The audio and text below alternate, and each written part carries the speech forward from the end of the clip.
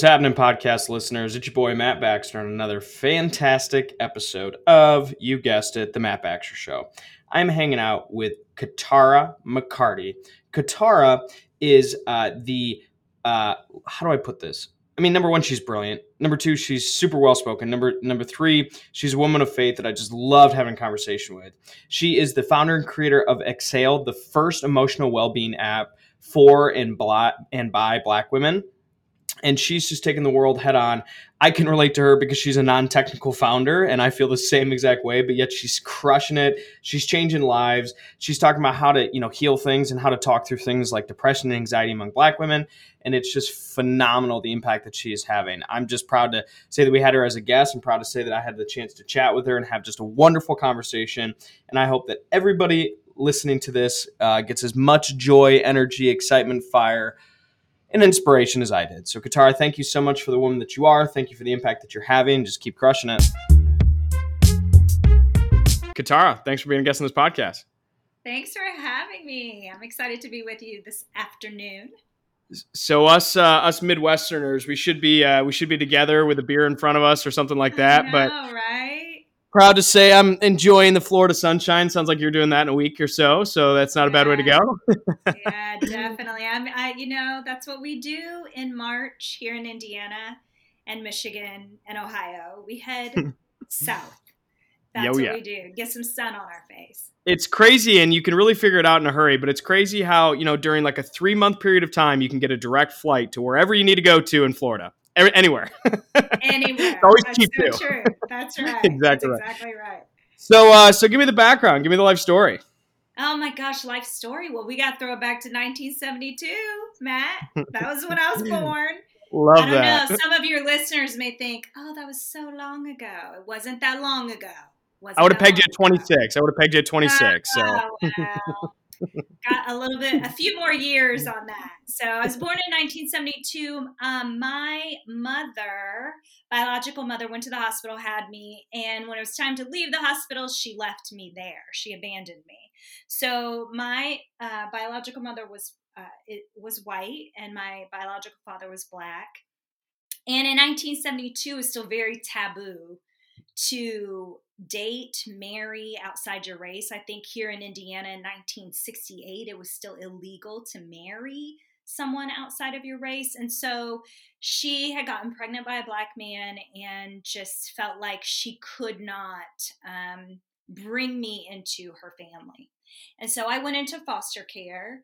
And fortunately, my file came across a lady's desk who had a niece who was looking to adopt another baby. She had already adopted one little girl, and she was looking to adopt another. So she reached out, and her niece said, "Yes, I would love to adopt this baby." So I was dropped off at Betty Waters' home. Phenomenal. So were you? How old were you when this? Yeah. How old were you when you were originally adopted? Yeah, I was just a few months old. So I was like 2-3 months old when I got delivered to my adopted mom. My mom. I don't even say adopted mom. She's my mama. That's my mom. To her home. And she had to wait a year before she could officially adopt me. So there's like a window where the biological family can come and kind of surface and say, hey, we want the baby. So she had to wait a year, but nobody ever came, and she adopted me. She is this amazing woman who never married. So she and her mother pulled their resources together to purchase a home. And so that was common with the Black community, is to kind of pull your resource together and help each other kind of move forward together. And so her and her mom lived together and bought a home, and she didn't want to get married, but she wanted to adopt, and couldn't have children of her own. And so she adopted one little girl a year before, and then adopted me. And so I grew up in this amazing, wonderful family. We were a little bit different because I didn't have a father growing up, but lots of love, lots of good food. Matt, the food in this house. Oh, so good. Give me, Such great give me food. the specialty dish. Oh, What was the well, specialty dish? my grandmother was a baker. So peach cobbler, Oh boy. strawberry rhubarb pies, pumpkin pie. I mean, just cookies. Like we always had like sweets and homemade food. It was just, yeah, it was divine, lovely, wonderful. Yeah. I'm already 20 pounds heavier than I need to be, and thinking about that, I'm going to be another 20 pounds heavier. So, Yeah, right. Yeah.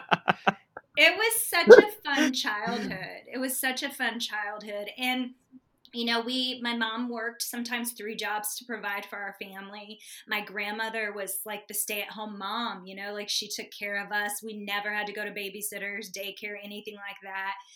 We ripped and ran the streets of Kokomo, Indiana, and had a great childhood. I did know pretty early on that I was different.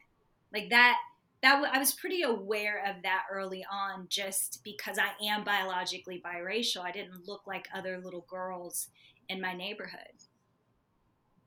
my dad lived in Kokomo, Indiana, growing up too. What? And have you ever seen the show Survivor? Yes. So Rupert, Mm-hmm. one of the famous ones, he lived in Kokomo, Indiana, and my dad lived right at an apartment complex right across the hall from Rupert. So they were like second grade. Real quick tangent. So Rupert's mom was, I guess, like a scientist. She had like chickens and whatever in this apartment. And my dad one day wandered over, and I guess he saw these little eggs and threw up, and she told him he would never go into the medical field. Well, he ended up becoming a surgeon. So he always one day wants to go back to Rupert's mom and say, I stuck it to you. I actually did that thing you said I wasn't going to do. What the heck? What a small world. So that's my Coco. I have been through. I saw the old apartment thing, but I don't have but we've got ties to Kokomo. So Get out of here. oh We yeah, just thought we were connected in the Midwest, like Michigan, Indiana. Now what? yeah, Your yep, dad's from yep. It was. Kokomo. I don't know. Yeah, my grandpa was a surgeon in Vietnam, and it was like a couple years he was gone. I don't know why they transitioned, but my grandma and their 4 kids lived there for a bit. So, anyways, that's my ties to Kokomo. That's crazy. Oh my gosh. Yeah, that's where I was born. That's where I was raised. And It's amazing. I had a great childhood, but because of the fact that I was biologically biracial, right? Like I don't identify as a biracial woman. I identify as a black woman because I was raised by 2 black women in a predominantly black neighborhood. And but I knew pretty early on that I was different. So I remember as a kid trying to navigate that, being in school, being treated differently because of the color of my skin. I remember in second grade, this little girl that we became friends the first day. She loved my eraser, and we became such good friends. First day, I went home. I was so excited to tell my mom I made a friend. Went back the next day, and the little girl, she was white. The little girl said to me, I can't play with you and I can't be your friend because my mom said you're black. And I remember being in such a young age realizing that the color of my skin mattered. It mattered. And navigating that, because my skin's lighter as well, like navigating being able to walk through having doors opened for me that weren't opened for my black sister. She's all black, right? Full black, like she's not mixed. Like she doors that weren't open for her, and navigating that. And so that was kind of my journey as a young person into my teenage years, into my young adult years, trying to find a sense of belonging, right? Like, where do I belong and where do I fit in? And while I got tons of love at home and from the black community I grew up in, that was an internal battle and journey that I had to take in my adult life, is kind of like, who is Katara, and really belonging to herself and journeying back home to who I am, and the fullest expression of who I am. So, and being adopted and abandoned, like you deal with abandonment issues, or just stuff that you got to unpack. No, I'm thinking of all the different things you would have gone through. Just, I mean, number one, the adoption, and obviously, having that moment of having somebody literally say, it's not because I don't like you. It's literally just because what you're born with. I can't spend time with you. And you think about how broken that is. My Mm-hmm. question to you is going to be, when was the first time, I guess, you mentioned you always knew you were different. Did you have a first time moment of realizing, yeah, I mean, yes, there's a skin color difference, but when was the first time it maybe set in for you, or it was not Yeah. innocent childness, but now it's all of a sudden there's something different here and I'm treated. When would you say that really hit? I mean, really, as I remember being probably 5, 6 years old, riding my bike down an alley with my sister, and two teenage girls, they were black, stopped us, and just, it was like I was an animal in the zoo. Like, they had never seen anybody Hmm. that looked like me before. And they were like, oh, your hair, and oh, you're so pretty, and touching my hair like I didn't know them. They were just like, it was like I was this anomaly in town, right? And I remember standing there with my sister, who is beautiful, gorgeous, gorgeous woman. Back then, just the cutest thing. And she was older, a year older than me, so I completely adored her, admired her. And I remember thinking, Of course. pay attention to her too. Like, look at her too, look at how pretty she is too. And I remember in that moment shrinking, right? Like, internally, even physically, I remember slumping my shoulders. And it was then that I learned to play small. It was then that I learned to not to, like, kind of hide and shrink and try not to be a big deal and try not to be seen. It was then that I learned, like, hey, you're different, and that isn't going to work for you, right? Like, because I felt like it hurt my Hmm. sister. And so that was a moment. Another moment that comes up for me is my grandmother. She would hot comb my mom and sister's hair. So there's this, like, metal, like, heavy comb that she would put on the You stove see and my heat you see up. my wild out there hair. I could use a Yeah, little of that. So yeah, yeah. And she would hot I did throw the hat on. I was comb like, their, man, this is not a good yeah, look. yeah. You're like, let me grab my hat. But she would hot comb their hair, and I remember standing by the stove, like, is it my turn? I want to get my hair hot combed. And she's like, Sissy, you have that good hair. You don't need your hair hot combed. And I remember so badly wanting to be like, I was in the kitchen, I was a part of the moment, but I wanted to sit in the chair too, and I couldn't, right? Because my hair wasn't as thick or needed that kind of care. And so there were different situations, just being really, really young, where it was very apparent to me that I was different, and that did not make me feel good. I knew that felt odd and weird and different for me as a kid, meant bad, right? Hmm. Yeah. Hmm. So let me flip the question and say, Mm-hmm. when was the first time you became proud of that, and that you have a Hmm. different background and you've got a different story and you've got a different journey? And I know we're going to talk about your business, what I want to get into, but Yeah. do you have a moment that you're like, I like who I am? I would say, it's been a journey. I think that I started stumbling into that in my 20s. But I would have to say there's something about, like, being in your 30s and 40s as a woman, that you just settle into your body, you settle into your spirit and your soul, and you're like, I don't give a what anybody thinks about me, right? And I Hey, free range. If you remember, need to swear, let her rip. So okay, I was like, oh, that's the question I didn't ask you before we started. I'm like, yeah, okay, yeah, yeah. Beforehand, so anything drop we the can't F talk about, bombs. no, you can swear. Okay. If you're free reign, free I have reign. a little.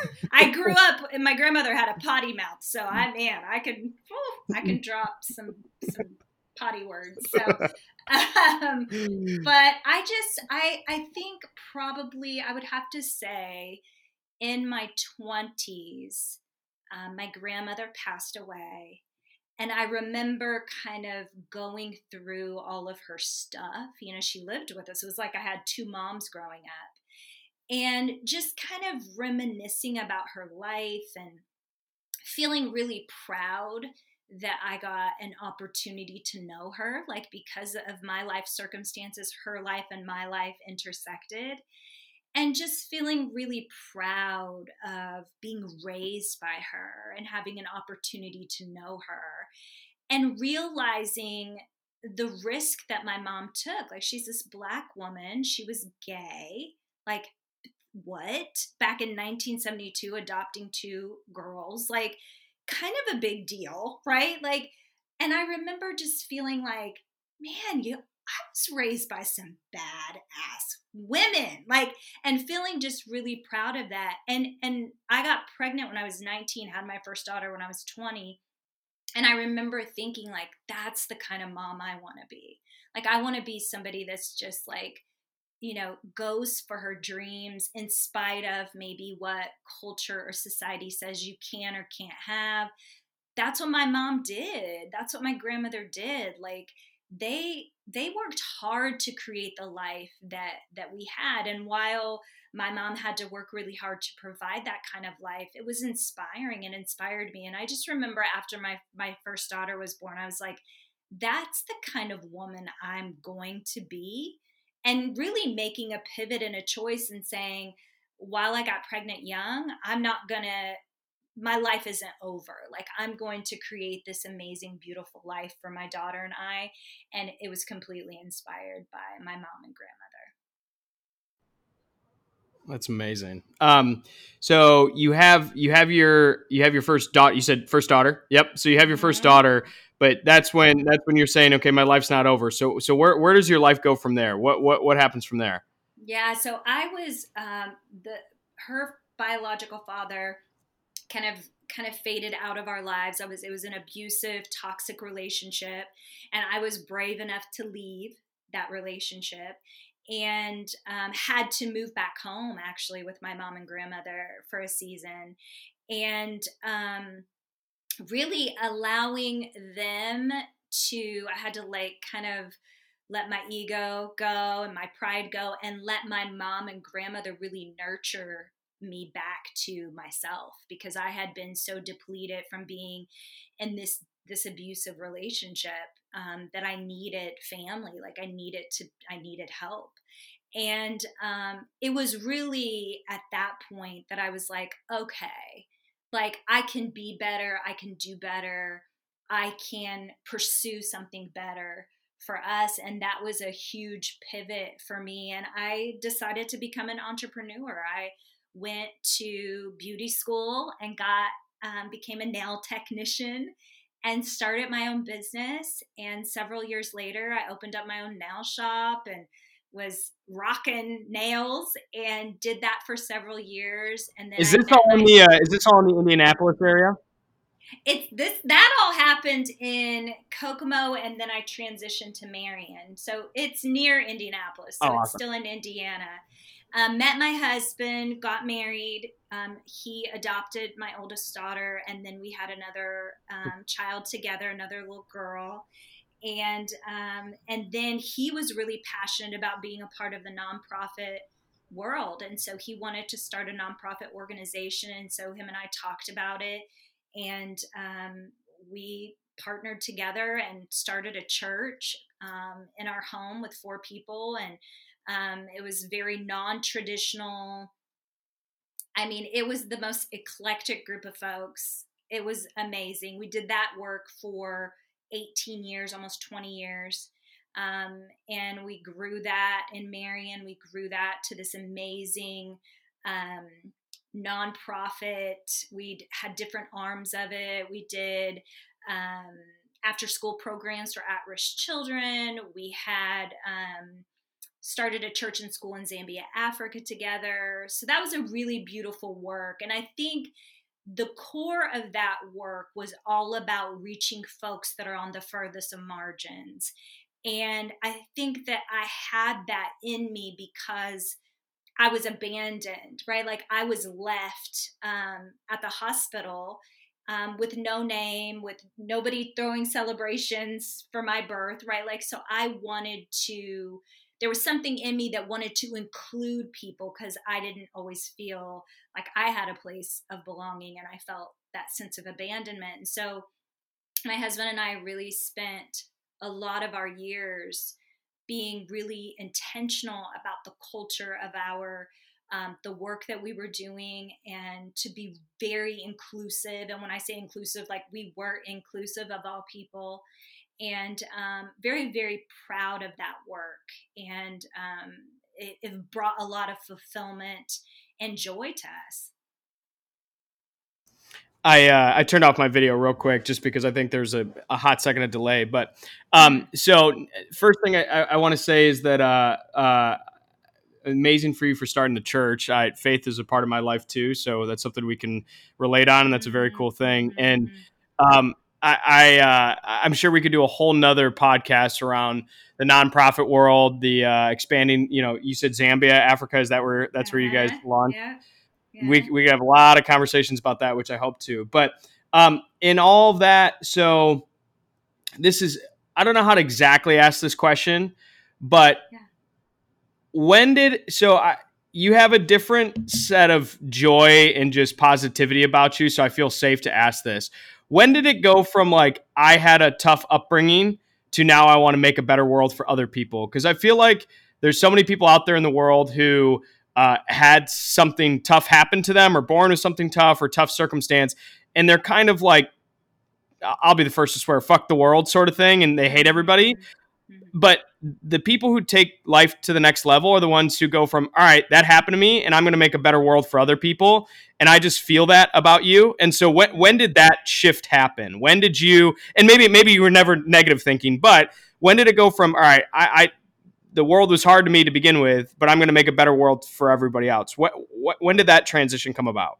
Yeah, I mean, I think my whole rearing as a child, like, my mom and my grandmother always told me the story of what happened, right? Like, I always knew I was adopted, but they they made sure that I knew that I was valuable and special, and that my grandmother really instilled in me that life happens, and it's almost like life deals you a hand of cards, right? And sometimes you get a great hand, and sometimes you get a really sucky hand. And my grandmother always taught me, you play the cards you've been dealt, whether you feel like that's fair, whether you feel like that's right or wrong. You got to play the cards you've been dealt, sissy. So she'd tell me. And so I had that in me as a young girl. And then even like feeling like, oh, I don't belong here, and all of the bullshit that I dealt with, that was in my core. Play the cards you've been dealt. Play the cards you've been dealt. And when she passed on, I felt like that was the baton that she passed on to me, like, live your life to the fullest. And while I had to get therapy and have a life coach and, counseling and do all the things to like manage and navigate the stuff that is the aftermath from other people's decisions, from hurt and pain, from the abusive relationship, like, all that's still there.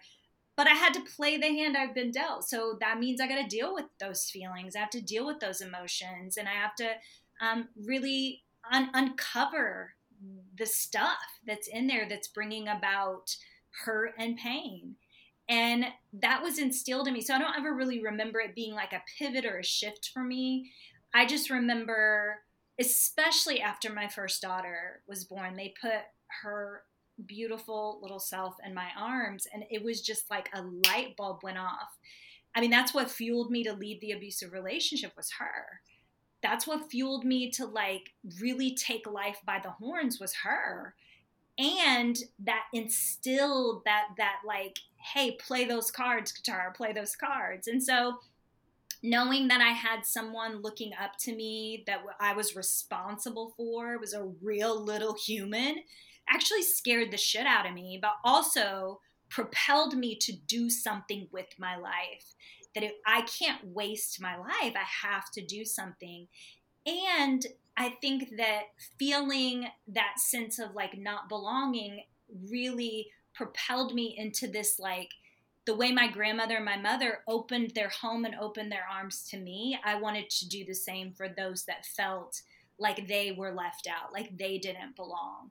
And so it all kind of was like this perfect recipe, that kind of produced the person that I am, that I want to make sure that those that are on the furthest of margins know that they belong, that they have equality and equity, and I want to fight for them. I want to advocate for them. And so I think it comes from all of those things.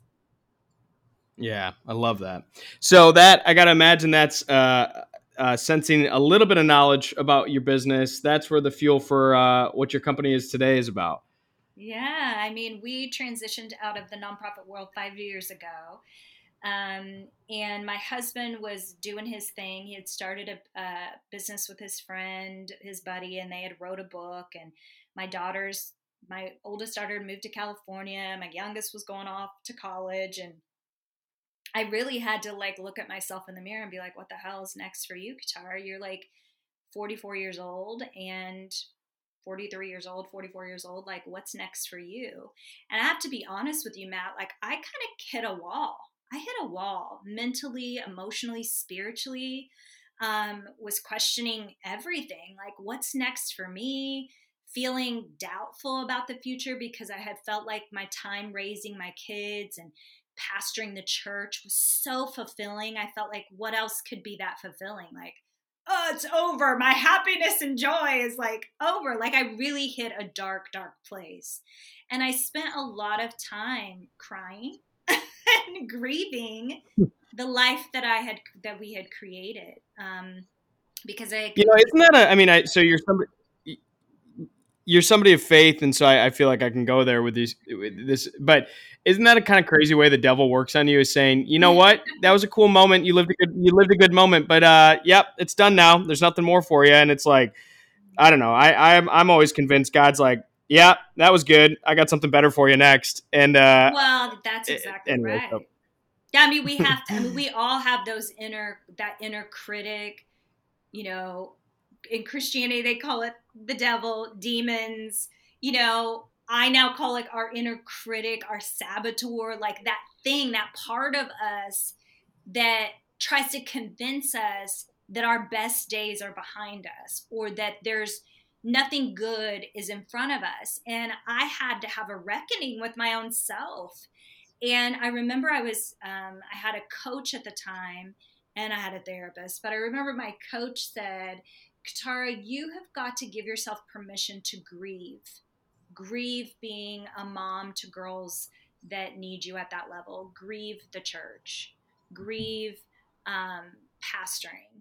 Grieve your house that you loved, right? Like, grieve your community. We had been there for 20 some years. Like, I could walk into the coffee shop. Everybody knew me in the coffee shop. Like, we pastored in this smaller town. Like, we knew everybody. Like, we moved to Indianapolis, this big city. You know, I'm in my 40s. I don't want to make new friends. I have friends. Like, I don't want to do this. Like, I was pouting. And I remember my coach said, you need to give yourself permission to grieve that season of your life and stop worrying about the next thing and just sink into that grief and be sad. It's okay. You're going to be fine. You're not going to stay there forever. And I remember taking her advice and spending time just really giving myself permission to go through those levels of grief. And I don't think that I would be where I am today had I not given myself permission and allowed myself and given myself space to really grieve instead of just, hey, you got to pick up and hurry up and find the next thing. And you know, I was fortunate enough that I could spend time doing that. so tell me about the launch of the business. The business. So exciting. So I became a certified coach, a personal development life coach, during that time that after we left the church. And when I say we left the church, like, it was a good leave. Like, we left it. It was nothing bad Oh yeah. happened. We weren't, you know, like, it was like we just felt like it was time. So I think that that's rare.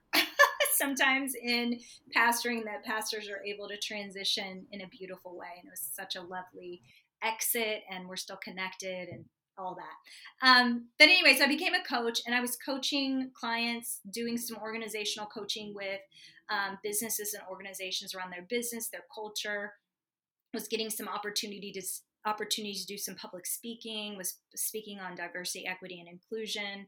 And I had worked for a couple years after we left the church as the director of culture for a company here based out of Carmel, Indiana, and did that for a couple years, but that wasn't as fulfilling as I thought it was going to be. And so transitioned out of that and started my own coaching practice, started getting clients, was doing my thing. And in 2019, I just was like, I felt that I had drifted away from serving my community.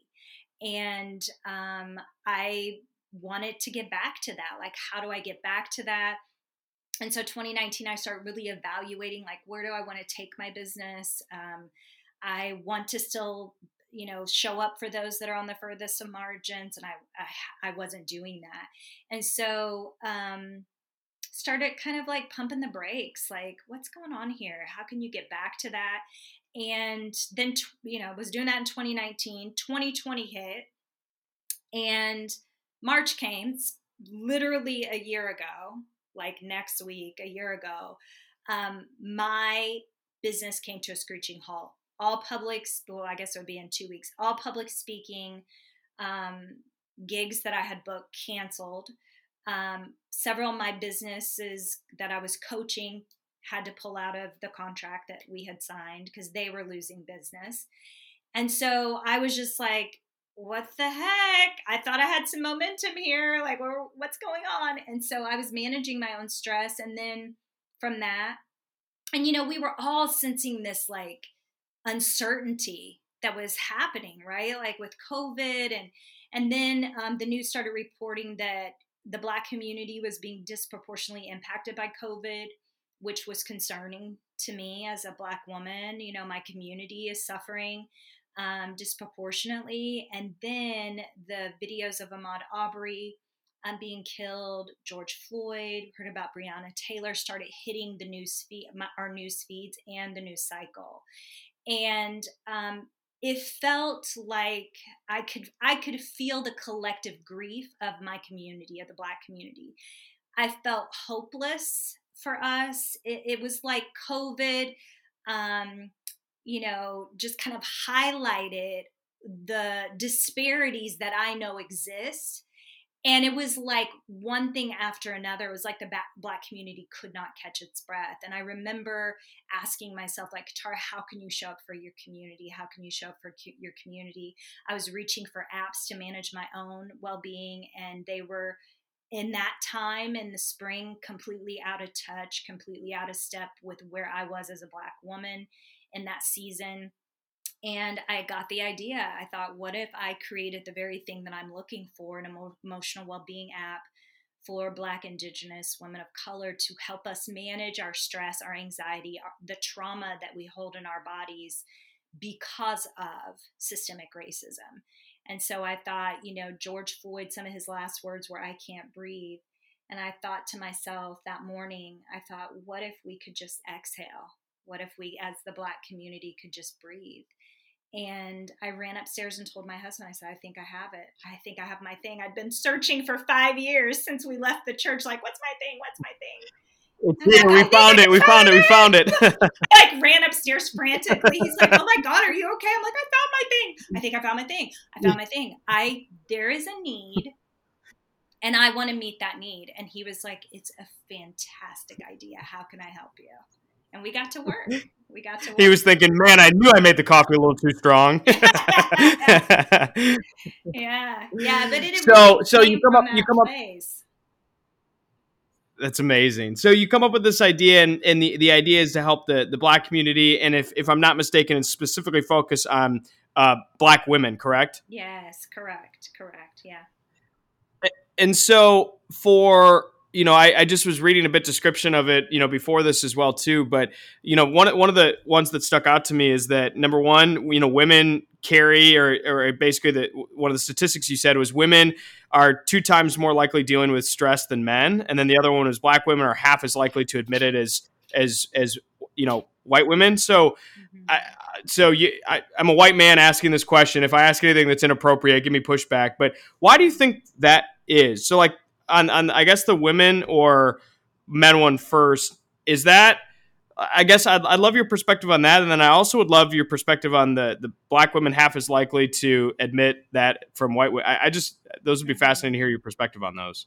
Yeah, I mean, I just think that, we're, as women, we're culturally conditioned to like just keep it moving, right? Like, um, head down, like, there's no time or space for us to, we're working, we're taking care of the kids if we have children, where, you're CEO of your house, you're working for, it's just, there's a lot. And so there's not really the space or time to really pause and think about ourselves or our self-care or our mental well-being, our mental health. And we have a lot on our plate that we're taking care of. And so I think that that's part of it. As far as Black women, I mean, that goes back to systemic racism and oppression, that we face those systems that cause hurt, harm, and death to our bodies. And when we need access to mental health resources, because of those disparities, that access isn't always available to us. So it's not that, oh, Black women won't get help, right? Like they just are just refusing to go get help. It's just that because of systemic oppression, systemic racism, those avenues aren't as open for us to like go find help. Like I remember working with my sister to find a Black therapist. Like she wanted representation in the therapist that she hired, and it was really, really hard. I mean, this was years ago to find that. And so it's more challenging, but it's because of the disparities. Again, it goes back to system. It all stems back to systemic racism. Like it's really difficult when you have so many hoops and things that you have to jump over to get help, right? Versus your white counterparts, if that makes sense. Yeah, no, it makes complete sense. So your app that you're launching, Exhale. So what I mean, at the end of the day, if you could pick like the impact that app has, but obviously, I run a business. You've run companies before. You know that you have much greater impact than just the service or the product that you're offering. It's deeper than that. So number one, like the immediate, like okay, use of the product. What do you hope that does and impacts? And then broader, like if you could put your thumb on this is the world changing thing I want, or this is the life changing thing I want to bring to the world. What would that be? Well, I'm super excited that it's even out there. I'm really proud that we were able, in the midst of a global pandemic, to start a tech company, and our first product, Excel's, on the like it's out there. So I feel very proud about that. We are getting amazing feedback from women that are using the app and saying that this is something that I didn't know that I needed, but I needed it, and are super grateful. And so I'm feeling like I hear little bits, like people send their little testimonials, and the impact that it's making in women's lives, to help them in their managing their anxiety and stress and trauma, just everyday stressors, but also what comes from the stress and anxiety and trauma from systemic racism. And so it's been a beautiful journey. And that, for me, that's my why. Like right now the app is free to download, free to use, and we're going to do a 2.0 and figure out the business side of this whole thing. But right now I wanted it to be completely accessible to anybody that wanted to download it and use it. And I really wanted to partner with Black women, to partner with women of color, Indigenous women in their well-being journey. And that is happening. Um, we're in 45 countries. Like, what? Since August, we've been able to Yeah, that is see. amazing. We're in like Ghana and Congratulations, that is fantastic. Thank you. Like Zimbabwe, we're in Japan and China and Australia. And I'm like, what? It's just phenomenal. Um, Kuwait, all these really cool, amazing. It's just amazing. So I'm really excited about that. And my hope is that we continue to partner with women truly in their well-being. Like I really want, part of what I'm doing is stepping into a role of advocacy for Black women, for women of color, for Indigenous women, to say it is imperative for us to manage our stress and anxiety because it is making us physically sick. It is impacting our mental health. And we can't keep showing up for our communities because it's usually us that's showing up for our communities. We can't keep showing up and not prioritizing our emotional well-being, our overall well-being. And so part of what I'm doing is advocating for that, looking at those health disparities and saying, how can we close that gap in our communities? And really, my goal is, and my hope and my desire is that Black women, Indigenous women, women of color have access to what they need to have overall well-being. Like that's the goal. That's what I want to do. And I'm a business owner, so hopefully eventually we'll make money doing it too.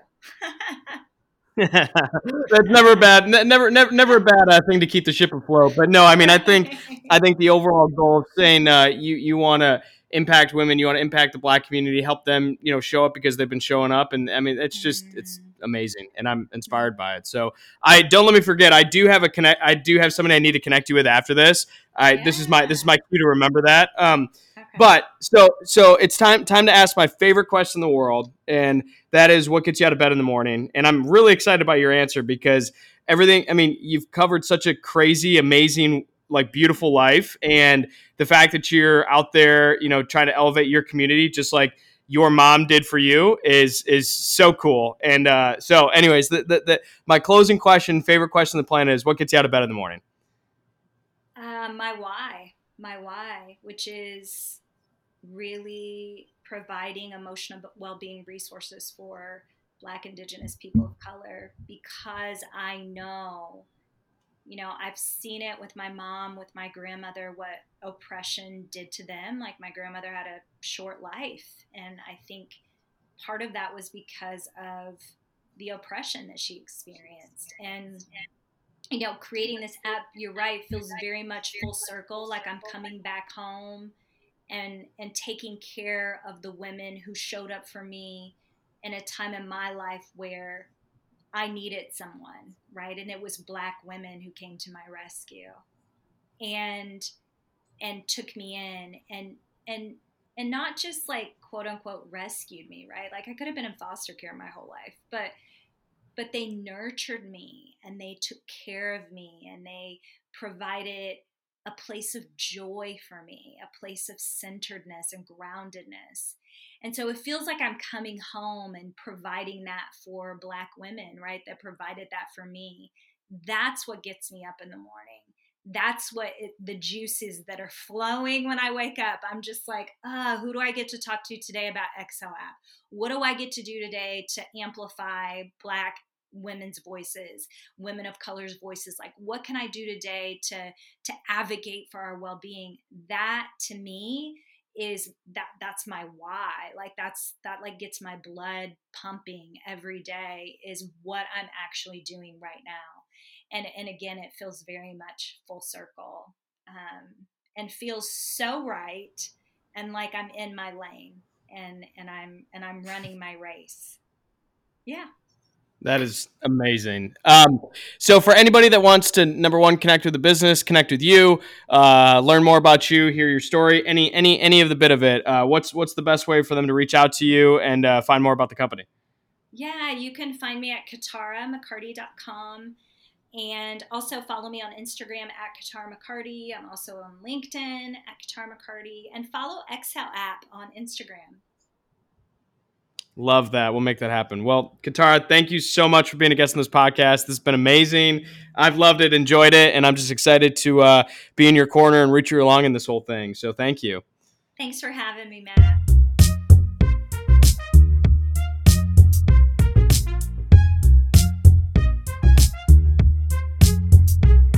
You just listened to an amazing episode on the Matt Baxter Show.